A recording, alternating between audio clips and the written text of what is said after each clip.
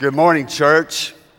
You know, as you walk through life and they stick you in Baptist colleges and you go to the seminary and do masters and even if you stick around, get old enough and maybe do a doctorate, you'll spend days, hours, weeks sometimes discussing the things in the Bible that you don't understand. They'll pull out little passages of Scripture and we'll argue for days and days about the things we don't understand.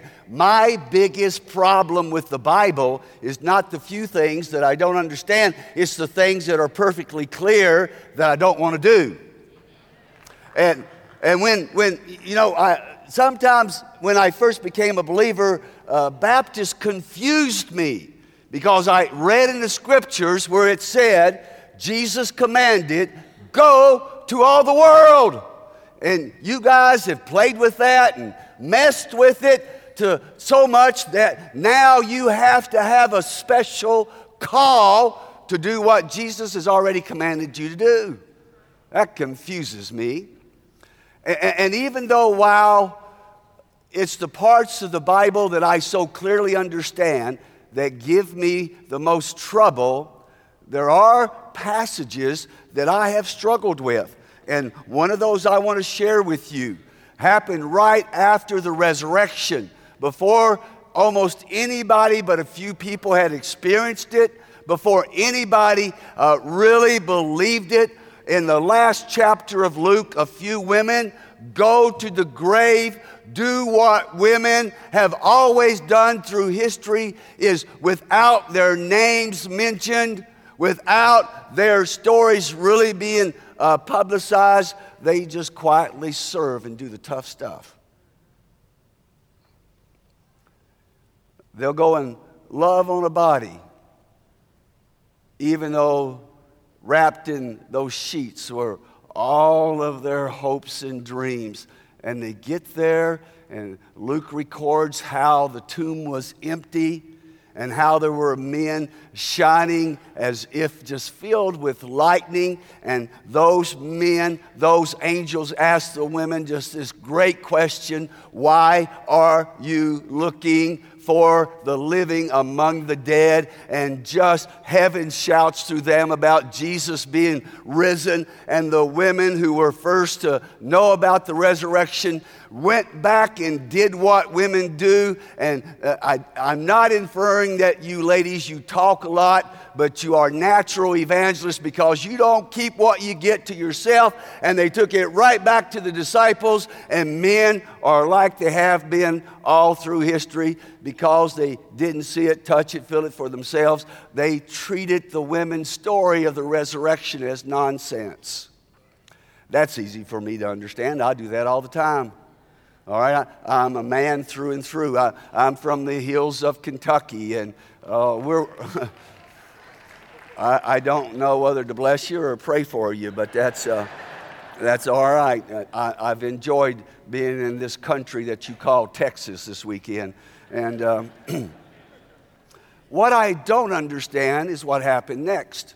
And the word said, you know, at the same time, there were these two men walking from Jerusalem to Emmaus. And they're talking about everything that had transpired. And then it's just something I struggled with for years and years. It said that Jesus began to walk next to them, and they failed. They could not recognize him. And they went on talking, and Jesus asked them, "What are you talking about?" And they said to him, "You don't know?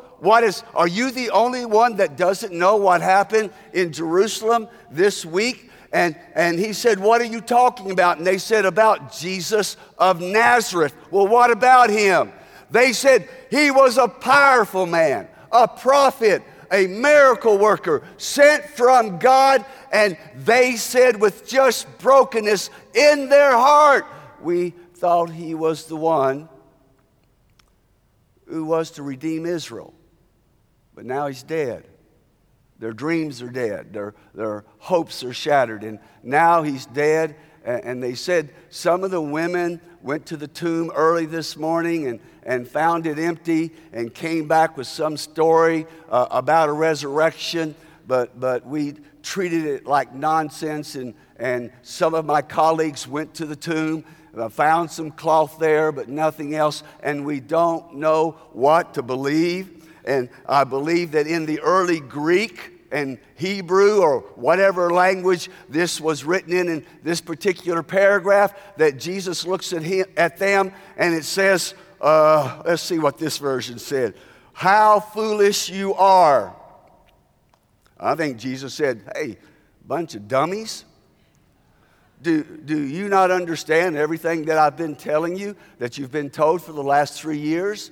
How the Messiah had to come and suffer, how he had to die, how a crucifixion always precedes a resurrection. Just pause there for a moment.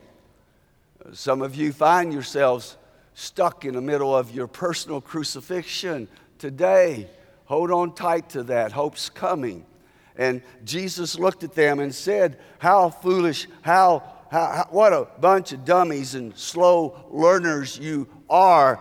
And he began again. It must have been, it's just 7 miles. They must have walked slow, because he began with Moses and told them everything that the prophets had said about the Messiah and how he had to come and suffer and die. And he just talked with them all down the road. But what I failed to understand, what I couldn't believe, is how can they be so blind? How could they have walked with Jesus for 3 years? They've seen him raise Lazarus. They've seen him allow the woman with an issue of blood to touch him and be healed. They saw him cleanse the lepers. They've listened to him challenge the religious leaders. They watched him heal people close up and at a distance. And now Jesus is himself. He's resurrected, and they cannot recognize God in their midst. And for years, I've not understood how this could happen. For years, I could not believe that people who've walked with Jesus for physically a significant length of time, and when he shows up, they don't know who he is. I'd like to just leave that with you for a while, and hopefully you can struggle with it like I have for years. And I want to catch you up with my wife's and our kids and our story, because back in the mid-90s, Somalia, as many of you all know, and some of you are too young to know, so let me just refresh some memories and as much as I can phrase what I want to say so that it's acceptable to the young ones in our midst. It was a mess. It was a mess. No one like us had tried to go to Somalia for 2,000 years. Isn't that a shame? My wife and I were told it would take us 3 to 5 years to get inside that country. You know what? God usually does not open the door until you're standing ready to walk through it, because it was not a matter of years for us to get into that broken country. Once we were obedient to go, it was a matter of weeks to get in there. And in a matter of months, with help from folks like you, Southern Baptist gave us about $1.2 million. The United Nations gave us over $8 million, and we began feeding over 50,000 people a day. At one of our feeding sites, General Ideed's, the biggest warlord, his people attacked that feeding site, killed 13 members of another country's army. They died protecting the nurses from your churches that were serving with us for anywhere from 2 weeks to 2 years. We're burying about 20 children a day before we can feed that which is left alive. We're doing mobile medical clinics, and we at first get out of our pickup trucks and later on get out of the Humvees, and you're greeted with children who have stepped on a landmine, children who have picked up a grenade, children who are just, minutes away from dying in starvation. And I found myself anger bubbling in me for many reasons, but one of the things was, well, what Sunday school class did I miss that prepared us to go to places like Somalia? What class did I sleep through in the Baptist college that would help me know what it's like to be sheep among wolves? What seminary degree should I have got that would have trained me to understand that 70% of those who follow Jesus today, who actually practice their faith, live in environments of persecution?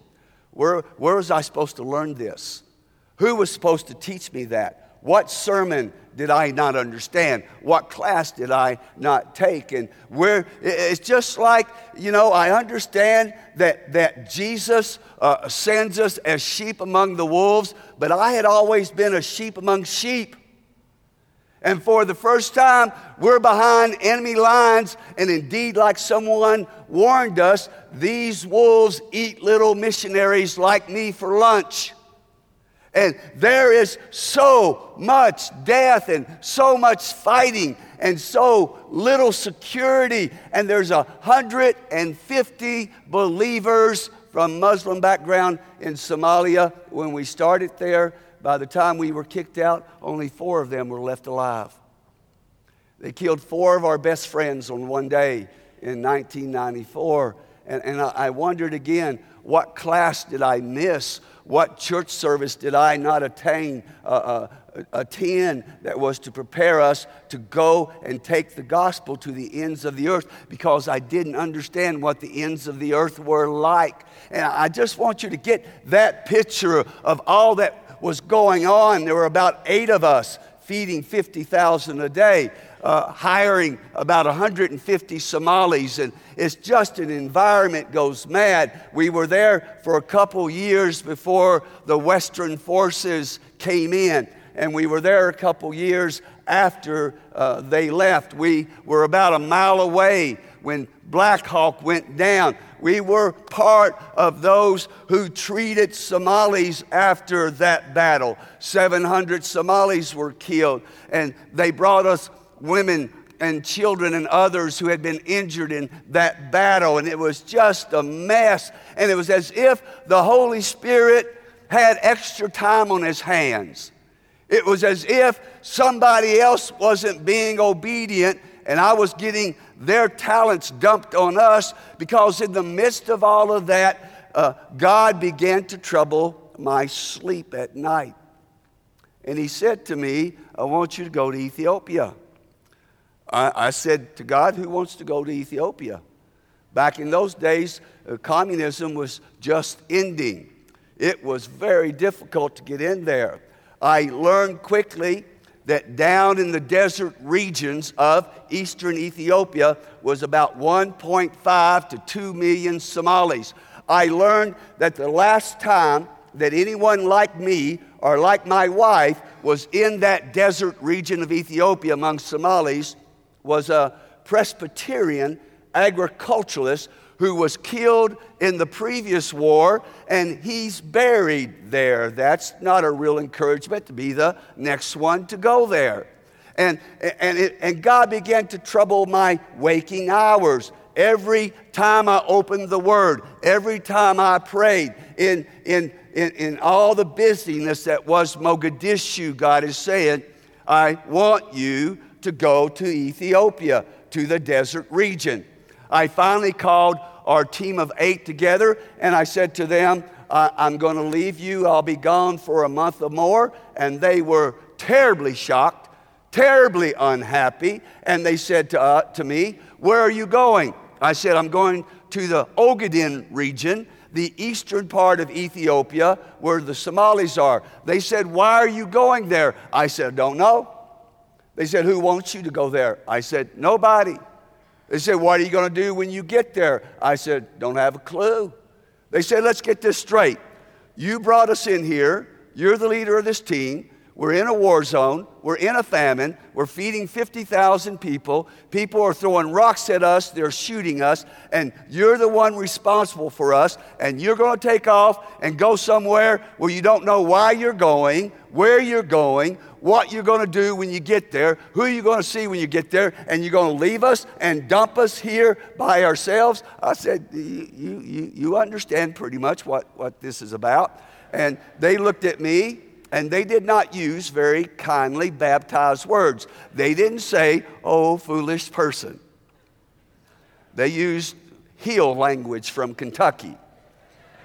And I know that now we've come home after 30 years to a different world, and you're not supposed to call anybody stupid. They hadn't learned that lesson yet. And they used that quite often in their little speech to me. And so they were so convicted that I was not to leave them there by themselves, that I just stayed. I was disobedient to the Holy Spirit, and I stayed in Mogadishu for more weeks. Finally went back out to Nairobi to catch up with Ruth and the boys for some time, and did what we always do, the boys and I spend the day together with their mother, letting them learn and see, and as much as they can understand everything their parents have been doing. But it's in the darkest hours, the late hours of the night, from midnight to 3 o'clock in the morning, that I would tell my wife things that at times I was afraid to tell God. Holding a 3-year-old girl who weighed 11 pounds, and who I looked at her emaciated body sitting on a bed with not even a sheet on the springs, and I was drawn to her with just horrific fascination, and she's staring out into space, and 3 years old, and she weighs a little bit more than a newborn, sitting up on that cot. And I walked over and I ran my finger down her cheek, and all of a sudden she focused on me, and she gave me this huge, beatific smile. And I had to just step away from her, and my soul said, oh God, where in the world did that smile come from? And I went into another room and held children down as we set their bones that were broken in a nearby battle. And I came back, and that cot was empty. And from then until now, part of my heart is too. The last thing that she did was to give me a smile that comes from the depths of her heart. And I'm telling these things to my wife late at night. And after I've wore her down and got her tired, I want to do the manly thing. I want to manipulate my wife. You know, I've got a PhD in manipulation. And so after I think she's half asleep, I began telling her about God troubling my dreams, and God troubling me in my waking hours, and how God is trying to push me, make me go where I don't want to go, to Ethiopia, and all of this. And I expected, I'm honest, I fully expected my wife to say to me, oh, darling, you've got more than 10 people can do. Your shoulders are bent from the load you're carrying. There's no way you can add another country to your responsibilities. It is impossible to think of going to another 1.5 to 2 million people. Darling, I affirm you in what you're doing. I'm behind you. I love you. I'm praying for you. And she looked me in the eye. We're about this far apart on our sides in the bed. And she said to me, with all the love that she could muster, it sounds like to me you've been disobedient and you need to get obedient. Now there's a clear word. Isn't it odd, guys, that sometimes we can ignore the Holy Spirit easily, but we obey our wives immediately, and I began to make plans to go to Ethiopia.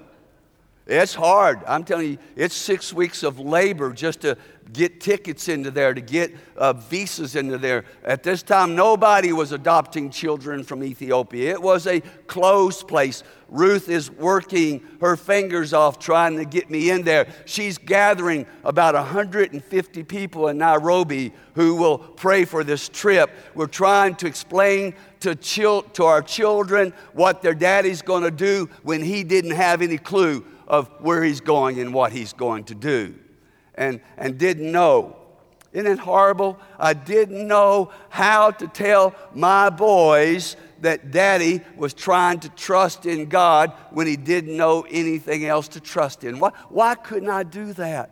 Why couldn't I let control of my life and let it be in the control of the only one who has control of it anyway? Never in the history of mankind has the word control been used 15 times in one sentence, like I just did. I went to see one of my best friends. Got kicked out of Somalia after working there for about 20 years.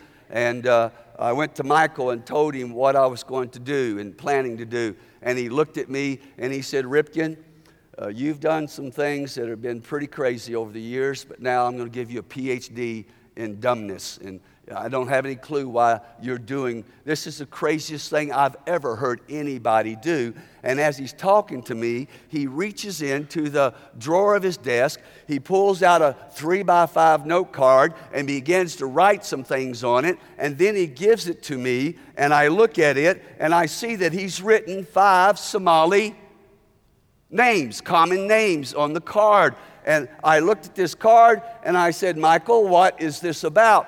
He said, well, back in the late 70s and 80s, some of us in Somalia led 5 Somali families to Christ in the western part of Somalia. And when the Civil War came, we were forced out, and because of persecution, they were forced to flee from Ethiopia into the Ogaden region, the desert region. They were forced to leave Somalia into Ethiopia. We haven't heard from them for 5 years. We don't know if they're dead. We don't know if they're alive. The Somalis who have fled to Kenya, the Westerners who've been kicked out of Somalia, we pray for these 5 families every day. We love them. We heard that one of them had been shot. We heard that another had his wife killed. Another lost his baby. But again, we don't know where they are. Haven't heard from them for 5 years. But we pray and we love them. And here's what I want you to do, Ripken. I want you to put their names in the pocket of your T-shirt. And when you're wandering around the desert of the Ogaden in Ethiopia, maybe by physical proximity, you can pray over these names and God will do something. And I looked at Michael and said, this sounds like voodoo Christianity to me. He said, is this any crazier than what you're doing? I told him to hush and took his card and walked out of his office. Maybe 10 days later, I thought Somalia was bad. But there were 70 relief agencies in there trying to feed the starving. There were thousands of soldiers in there protecting food routes. There were tens of thousands of people. There were literally up to $4 billion were spent to try to save the lives of the Somalis who lived in the borders of Somalia. And when I got off the small relief plane in the Ogaden region of Ethiopia, in a small town called Gode, there was nobody there. There was nobody there. The Ethiopian government gave me 3 French doctors to go with, 1 American who worked for the relief agency for the Ethiopian government. His job was to see how much food and stuff was in Gode for distribution out into the desert regions. The 3 doctors were to look at local medical care, and I was the sole distributor of water, food, and medicine over the desert region of Ethiopia, the size of Texas. and no one had been in that region for almost 10 years. And I was the only distributor of food, water, medicine, hope, and life. And they would send me out this direction from that small town, and I would get there, travel maybe 20 miles through the desert, and everybody in the village, their mouths are stained green.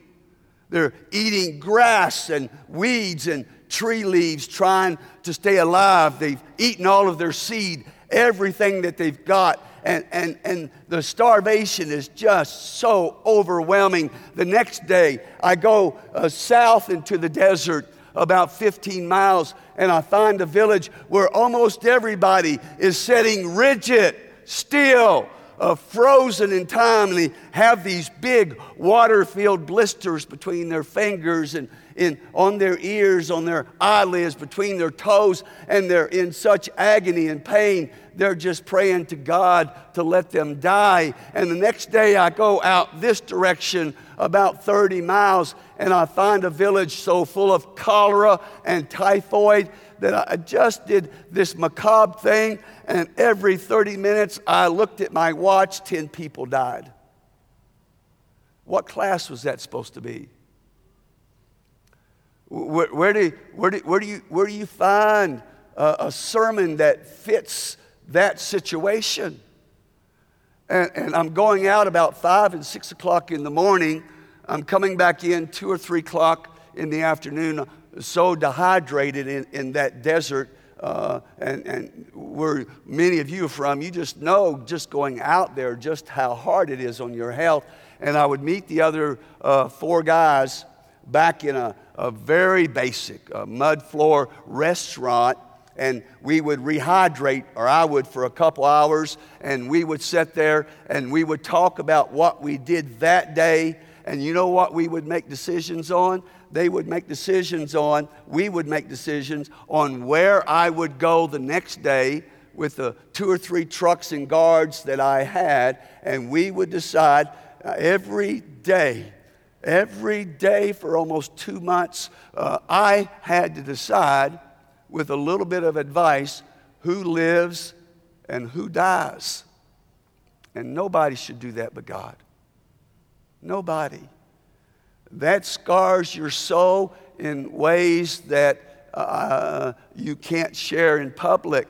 And so I'm doing this for weeks at a time. I have no one to help, and so we would go out if we could find cattle or camels or goats, some larger animal. We would pay kids some money, drive them into Godey, tie water, tie medicine, tie food on these beasts, and give them a smack on the rump and watch them start wandering their way home. That was the sophisticated distribution program that I could create. It's interesting that I learned more about working in that kind of environment from growing up in rural Kentucky than I did in seminary. It was not a good time. And I'm in this restaurant just drinking and drinking and drinking, trying to get over my dehydration and talking to these other 4 men. And suddenly, in this small restaurant, this tall, dirty, stained, filthy, emaciated, 6'3", 6'4" Somali, looked like the wrath of God, looked like he just was so angry. He came into that restaurant. He didn't look at anybody else around. He didn't look at anybody else sitting at our table. He stood above me, and he crossed his arms, and he stared down at me. It's really hard to eat when a starving guy's looking at you. And finally I said to him, "Can I help you? Is there something wrong?" And he looked at me, and he asked the weirdest question. He said, "Are you the one? Have you come?" And he turned, and he just walked right out of the restaurant. And my friend sitting there, my new friend, said, "Nick, what's that all about?" I said, "I don't know. He's probably got malaria. His brain, his elevator goes up, but his doors don't open. He's just not right in the head." and we just went on and talked and ate and drank. And over the next hour, I was increasingly distressed and troubled, separate from one another. 4 more Somalis, dirty, ragged, their wraparound skirt, a mawis that the men wear, just torn and ragged. They came separate from each other from different entrances of this stick hotel, of this stick restaurant, and they stood over me with their arms crossed, staring at me until I was forced to ask them, "Can I help you? Is there something wrong?" And every one of them asked me, "Are you the one? Have you come?" And then they walk out of the restaurant. After 5 people doing this, my friends are freaking out. Well, I am too. They said, "Ripken, you told us you've never been here before." I said, let's get this straight. I've never been here before.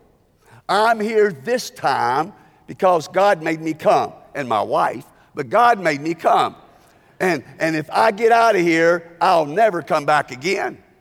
And they said, "You told us you didn't know anyone." I said, "I haven't been here. I don't know anybody." "You told us you've never done projects here before." "I don't know anyone." "Are you listening?"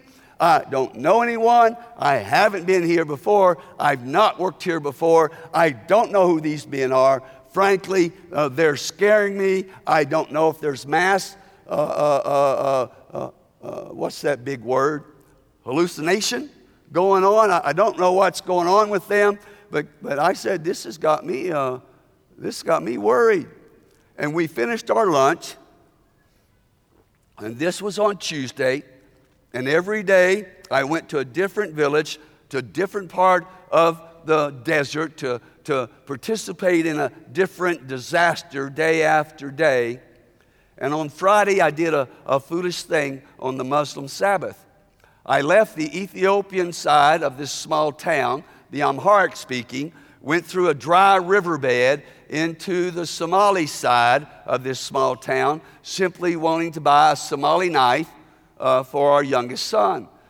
You could hear the hammers beating the anvil, but there's no way you can see where this is, because in these Somali cities and in their towns, they build their houses so random. You'll walk maybe 10 yards this way, then all of a sudden the street will change, and you might go 5 yards this way, and then you might turn back this way 3 yards, and then you might turn left and go 20 yards, and you're just in a maze. And so you're trying to hear where you're supposed to go, where you can't see where you're going. I walk in and out of these houses, and I come to an end of a mud street about as wide as the aisle between your pews there, and I make a wrong turn, and I come up against a mud plastered wall of a house, a dead end. So I turn around to try to find my way out. When I came to the first little cross street, every little mud street between the houses, when I came to the first crossways, 5 Somali men stepped out of the shadows, blocked the street, standing shoulder to shoulder. The outside men's shoulder were touching the mud houses on each side. And I look at these most ferocious, largest men, Somali men I've ever met, and I thought, this can't be good. This is not going to be good. And so I said, okay, what would you do if you were in Kentucky? So I flexed both of my muscles, and I walked up to them, and I put my hands between 2 of them to push them apart, and they put their hands on my chest and pushed me against the wall. Now, some of you young folks will not appreciate this as much as the older folks, but I promise you, I was not singing "Every Day with Jesus is Sweeter Than the Day Before." I was terrified. And with my voice breaking, I said to them, "What do you want? What are you doing? What is this all about?" And this big, tall, dirty, emaciated, scarred-faced Somali looked at me and asked me, "Are you the one? Have you come?" And I thought, oh, this is the 5 crazy guys from the restaurant 3 or 4 days ago. And I asked them, "What's this all about?" And they looked at me and they said, "We've got to tell you our story." I said, "Am I going anywhere?" And for 2 hours, they told me their story. They said, "You might not know this, but we're Somalis." I didn't know how foolish they thought I was.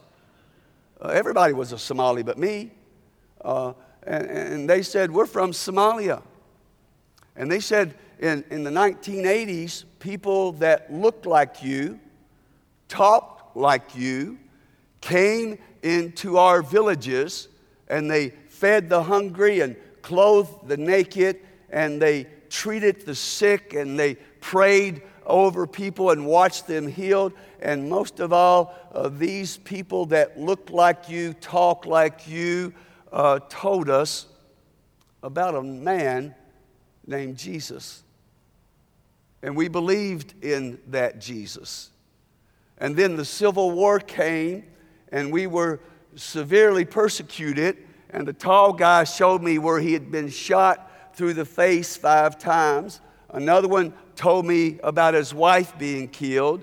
Another told me about his losing his children. And they told me their story of how they fled from western Somalia into eastern Ethiopia, the size of Texas, and they fled separately from each other, and the closest they had been for 5 years to each other was 500 miles. And they said to me that about 4 weeks before this moment in the alleyway, they were praying to God in 5 different locations, the same prayer with 2 parts. And the prayer went like this: "Jesus, are you whom we were told you were, or have we believed in a fairy tale? Are we going through all of this stuff because some Westerners told us something once upon a time? Is Jesus the Lord, or is he something less than what we have believed in?" And secondly, separate from each other, all 5 families prayed, "If Jesus, you are whom we were told you are, does anybody care?" There's tens of thousands of believers in persecution asking that question of you today. Does anybody care? Does anybody care whether we're alive or dead? Does anybody remember us? Does anybody pray for us, care for us, love us? And they spent hours telling me that story. And they said as they prayed that prayer to God separate from each other, the Holy Spirit said, "Go to Gode, go to this small town where you've never been. You wait there. I'm sending you someone to answer your prayers." And they said to me, "We've been here for almost a month. We followed every Westerner who got out of a plane, off of the truck, and they said for the last 2 weeks we've been following you." That makes you feel real good. And they said, "We've watched you. We've watched you. We followed you from village to village. We've watched you greet and talk to our people unlike any other white person in their language. We've watched you hold our children. We've watched you pray over our people. We have never seen anybody from the Red Cross, from the United Nations, from the other relief organizations weep over our children as they held our babies like you do. We've watched you, and it looks like when you come out of your hut early in the morning that you sit on the front steps and you read from a book that looks like a Western Bible. And as everybody else is eating, it looks like to us that you ask God's blessings upon whatever tough piece of chicken you might have for the day. We've watched you. We've listened to you. We've experienced your tears and your words and your actions, and we want to know. We've got to know. Are you the one that God has promised? Have you come? Are you the one? And I'm listening to this story. I'm covered in dirt. I'm covered in sweat. My heart has just stopped beating so loud in my chest.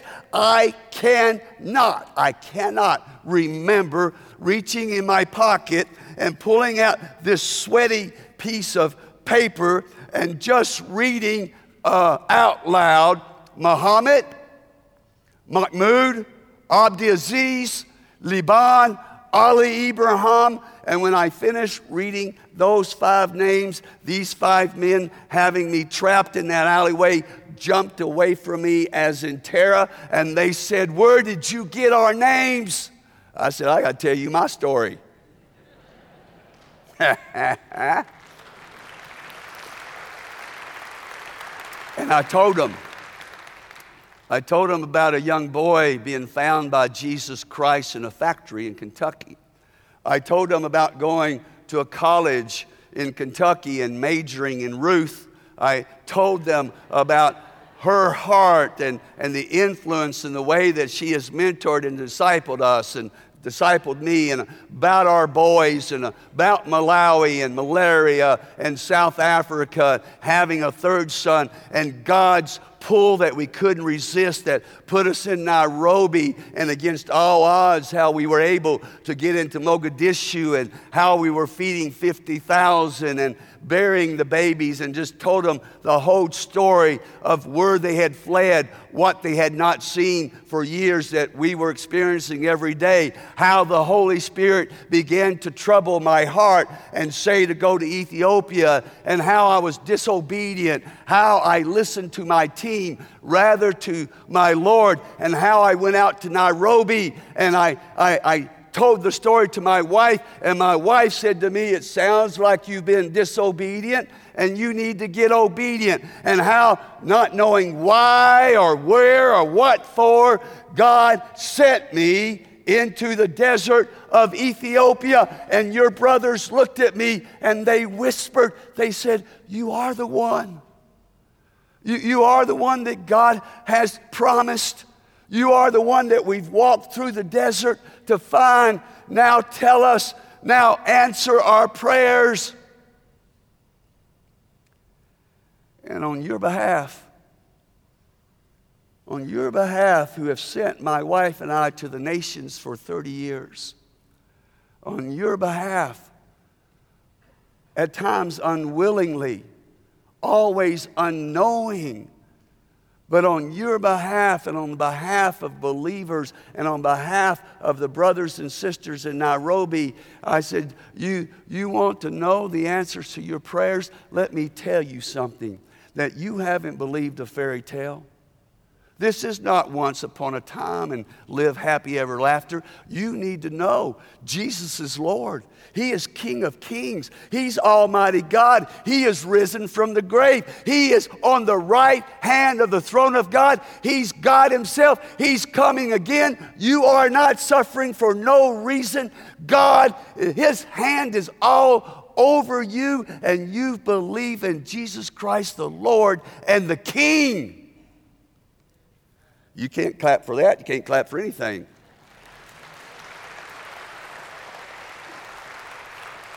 And I said, "You want to know where I got your names?" As I came through Nairobi, Kenya, your brothers and sisters gave me your names on this card, and they said that you've been gone for 5 years, and they've never ceased to pray for you. They've never ceased to love you. They've never ceased lifting your names and your families up to God, and they love you with an eternal love. And your 5 sunburnt brothers in the desert of Ethiopia looked at me and said, "That's all we need to know." And they turned around and started walking back into the desert. I know it sounds like an excuse, but I was a busy man. I was going to villages every day trying to keep people alive and burying and wrapping in white cloth those who didn't stay alive, and trying to figure out how in the world can the United Nations have warehouses like this filled with food and water and medicines, and there's nobody to distribute it. And I had the thought, wow, the United Nations is a whole lot like the church, that we store it up when we need to spread it out. And all this stuff, I'm away from my wife, I'm away from my family, there's no cell phones. I'm literally doing 18-hour days. I'm losing weight every day. The food, you can't live on what we were eating. And I stayed there another 3 or 4 weeks, and I went back to Nairobi, and my wife gathered our prayer warriors and our kids in the living room of our house, and she fixed a meal, and we broke bread together, and then they all sat on the floor, and I sat sort of like this to them, but in a more intimate setting, and just chronologically, I began to tell them everything I had done for those 4 to 6 weeks in the Ogaden, just one day after the other. And all of a sudden I looked, and Ruth is weeping, and my kids are crying, and our prayer supporters are sobbing. And I look at them and I said, "What's wrong with you? Why are you crying?" They said, "You don't see?" I said, "I don't see what?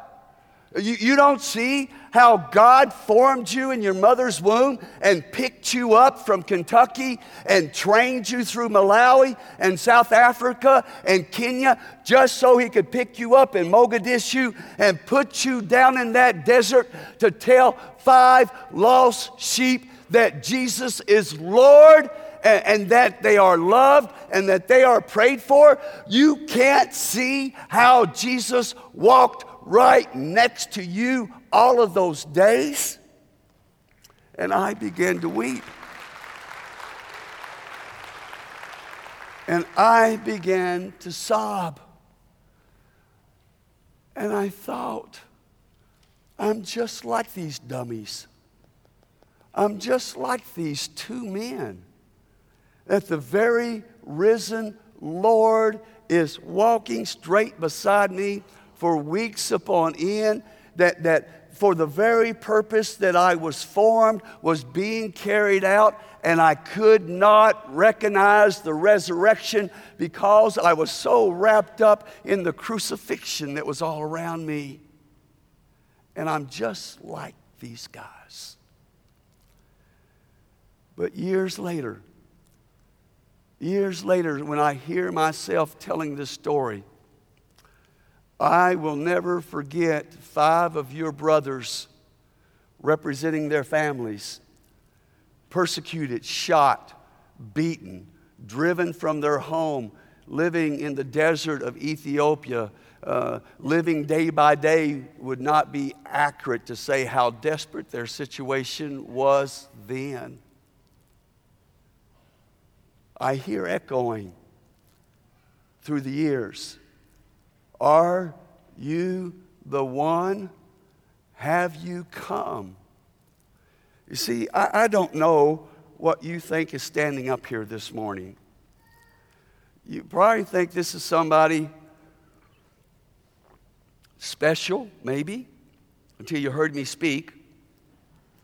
Here's somebody that's written some books, and we've done 600 interviews in 72 countries. But what I am the most known for is that I have a PhD in mistakes. I have a proclivity of going into tough places and falling flat on my face. And what I have found is probably what many of you have found, that life is tough. And that what's probably true for everyone who has at least lived 20 years or maybe less than that, that sometimes life knocks you down. And if you are in Christ, it's at that specific moment when Jesus reaches down and picks us up and says, "I am the way and the truth and the life. No one comes to God but me. I am Lord. I am King of kings. And He dusts us off and He helps us learn how to fall forward. And when evil knocks us down, we get up. Some of you this morning just can't imagine that in your situation that God can bring any good out of that. Go with me to the desert of Ethiopia and we'll take another look. Go with us to Pakistan. Go with us to Afghanistan. Go with us to brothers and sisters who are routinely persecuted for their faith, and you will learn again and again. It's precisely at the time when you are experiencing the crucifixion the worst that when the resurrection shows up, if you will just walk toward it. I want you to hear. I want your dreams to be troubled.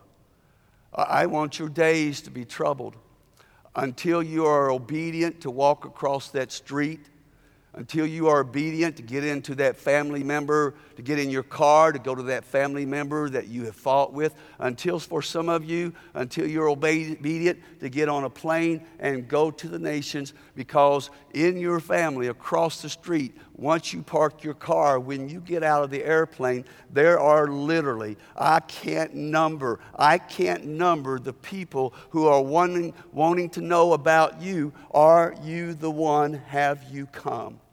Girls, you know a girlfriend who's about ready to kill and abort her baby. You need to be the one.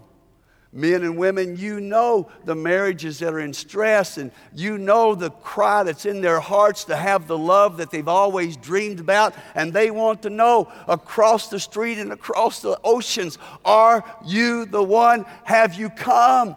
There are hungry. There are those who are afraid. There are those who live within walking distance of this church, and they don't know that Jesus is Lord of Lords and King of Kings, and they want to know, are you the one? Have you come? And please hear this. If you're afraid to go to sleep at night because you're afraid you might die and wake up in hell, if you're not sure of your salvation, if you have never received Jesus into your life and you're saying, but Nick, you don't know what I've done. You don't know where I've been. If God can find 5 sunburnt brothers in the desert of Ethiopia, dare you believe He can't find you here this morning? Dare you think He doesn't know what crucifixion is? Dare you think that you can't share in the resurrection? I'm calling you to come. I'm calling you to prayer. I'm calling you to give your life to Jesus and never be the same again. And when evil knocks you down, fall forward and get up. And you'll be 4 to 6 to 7 feet closer to your goal.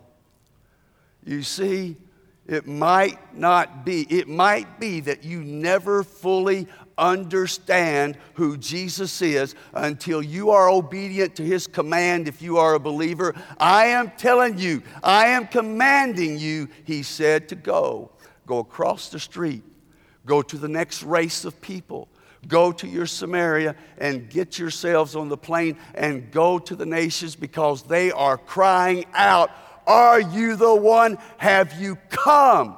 And the nations are waiting here and abroad for you to point them to Jesus the Christ, the Lord of Lords, the King of Kings. Let's stand. Let's pray.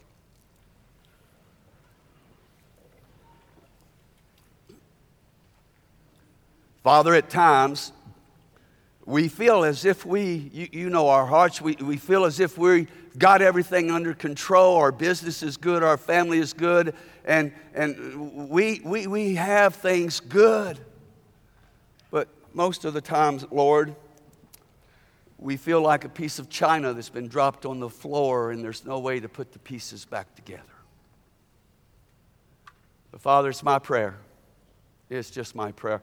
Lord, I hurt so bad this morning because it's not that I'm afraid or fearful, but Lord, I'm so concerned that you have gone to such an extent to find Somalis, and yet there are people here who are going to miss you.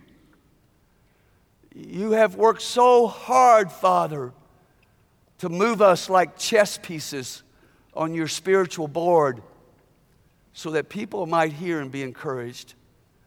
And it's my concern, Father, that people here are going to miss meeting you because they failed to walk where you've walked and where you're going. Lord, I want you to do, I love this church. Jesus, I fell in love with this place. And I want you to show up in a mighty way. And I want, Jesus, us to be the ones to go, to be the light and the hope of the nations through Jesus Christ, I pray. Amen. Amen.